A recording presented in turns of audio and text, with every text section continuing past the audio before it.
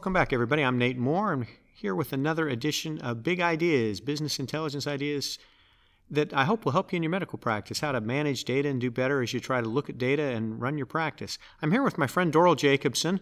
We're on site in Orlando at MGMA's data conference. Doral, hello. Tell us about yourself. Introduce yourself to the crowd, would you please? Sure. Thanks, Nate. My name's Doral Jacobson, and I'm with Prosper Beyond. We are a boutique healthcare consulting firm specializing in value-based contracting. We also assist medical practices and other healthcare organizations with payment reform and revenue cycle. We're located in the beautiful mountains of North Carolina in Asheville. And thank you so much for inviting me to have a chat today, Nate.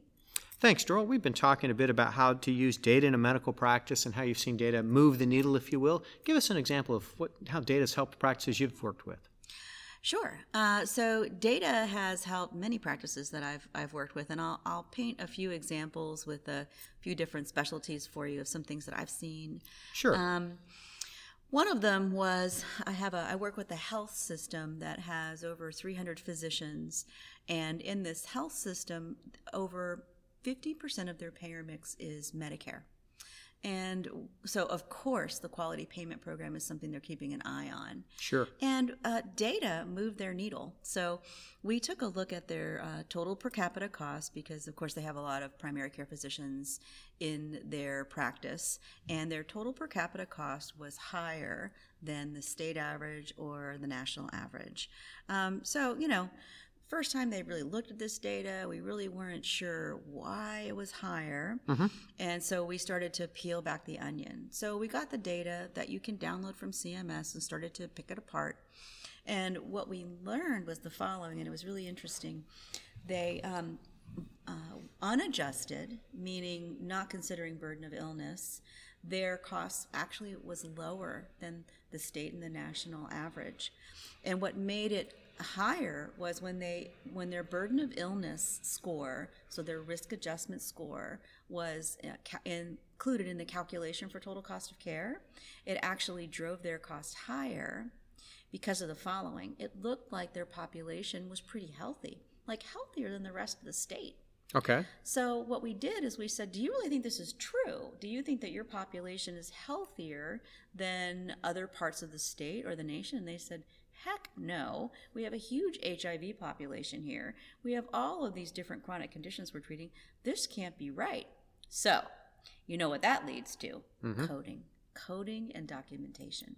So what they did was they developed an initiative to do some education with the clinics and the physicians to make sure they were really capturing everything when the patient was in their care at a clinic. And they just honestly weren't doing a great job capturing all that information. We're talking ICD-10 codes here, right, Doral? Right, ICD-10 codes, not always capturing all of them. So now we actually just took a look at some refreshed data, and it seems like they got a bonus for highly complex patients. So there's a way they moved the needle. So really what we wanted was to make sure it was accurate. Mm-hmm. Not to depict that, just to make sure that if we need more dollars to care for these really sick beneficiaries, then we need to tell that story with data. So data moved the needle there from them. They actually get more dollars now from CMS to care for those members because they learned that from their data. You're not making up the patient having diabetes. You're telling CMS that the patient does have diabetes and it costs to care for them.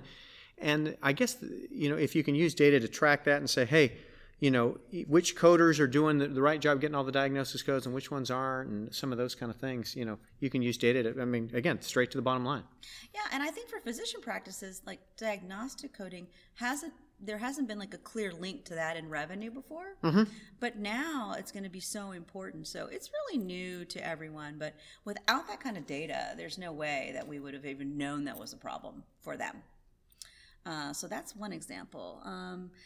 And I have another example. I had a client, it was an orthopedic practice, and they were uninvited for a particular employer with a certain payer. So this employer sent them a letter and said, we don't want you to be part of our panel, our really high-performing network within this payer. And so we asked why. because we had no idea why that would be the case. We're rock stars, right? Of course. High quality, low Of course. cost. Yeah. We're the practice everyone wants to see. So we were really trying to figure out what was going on. So the payer came in and actually showed us some data. And what they showed us was we had 3 different hospitals that we went to for our procedures and surgeries. And of those 3 hospitals, one of them was 2/3 higher than the other hospitals from a total cost of care perspective. Ouch. Yeah, and we had no idea because Right, right. we didn't have the data. Right. All we did was get a letter from this employer saying, you're not good enough to be in our network. So what the data ended up doing for this group that was really cool was we used it to build a value-based contract. So we developed a contract with a payer and said every time we move people out of this setting and into another, out of this high-cost care setting and into these others, we're gonna share in that savings. So it was a real way to move the needle. We're decreasing cost of care. Quality is the same at all of these facilities. So we're not hurting anybody in this process. We were just saving everybody money. And again, without data, we would have just cried over that letter and gone on with our day. But asking for the data and learning something helped us make different decisions. Yeah, and I think physicians get in the habit of, hey, this is where we do surgery, or this is where we discharge patients, or whatever, without thinking through the value-based side of this that says, wait, there's different costs to this. It's like the day I got into healthcare and realized that depending on which pharmacy I went to, I got a different price on the medicine. I thought, it's all the same, right? It's all the same. Well, it's not all the same. Mm-mm. Yeah, that's a very good point. And Doral's the queen of value-based and this transition that's coming, and data is a huge part of that. Anything else you'd share with us as we're thinking about data and value-based payer contracting and what we ought to track or measure in the future, Doral? Sure. I think data is really important in this world. I think it's important to understand your own data. So as a medical practice, look at your ratings. How are you included in these high-performing networks? If you're not, do you know why? Can you ask for data? Many times we're just not asking. I had a conversation with a client with Cigna last week, and we asked them to give us some cost and efficiency reports. And my client asked them, how come we've never seen this before? And you know what the payer said? Because you've never asked. So we're sitting here with this data. We got to raise our hand and be curious, and embrace the fact that it's not always going to be rainbows and unicorns. Absolutely. It could tell us something that, really might make us kind of contemplate business decisions and strategies and all these things. But if we don't know it, there's no way that we're going to be able to impact it. And a lot of it, as we're talking, Doral, is not that the physicians are necessarily doing something wrong or it's bad medicine or anything like that. They're just discharging to the wrong SNF, or they're discharging or admitting to the wrong hospital, or whatever it is. That once they know the cost scenario, they can make a better decision, like you say, without harming the cost of care or the quality of the care of the patient. Right. And at the end of the day, what we're really trying to do is bend the cost curve. So I have a little final story here I can share with you. Would that be okay? Please. So I have a group that's really working hard to bring in social determinants of health into their equation. So really looking at patients very holistically and trying to connect them with lots of community resources. So instead of just throwing a prescription at them, for example, they are really looking at things and connecting them with community resources.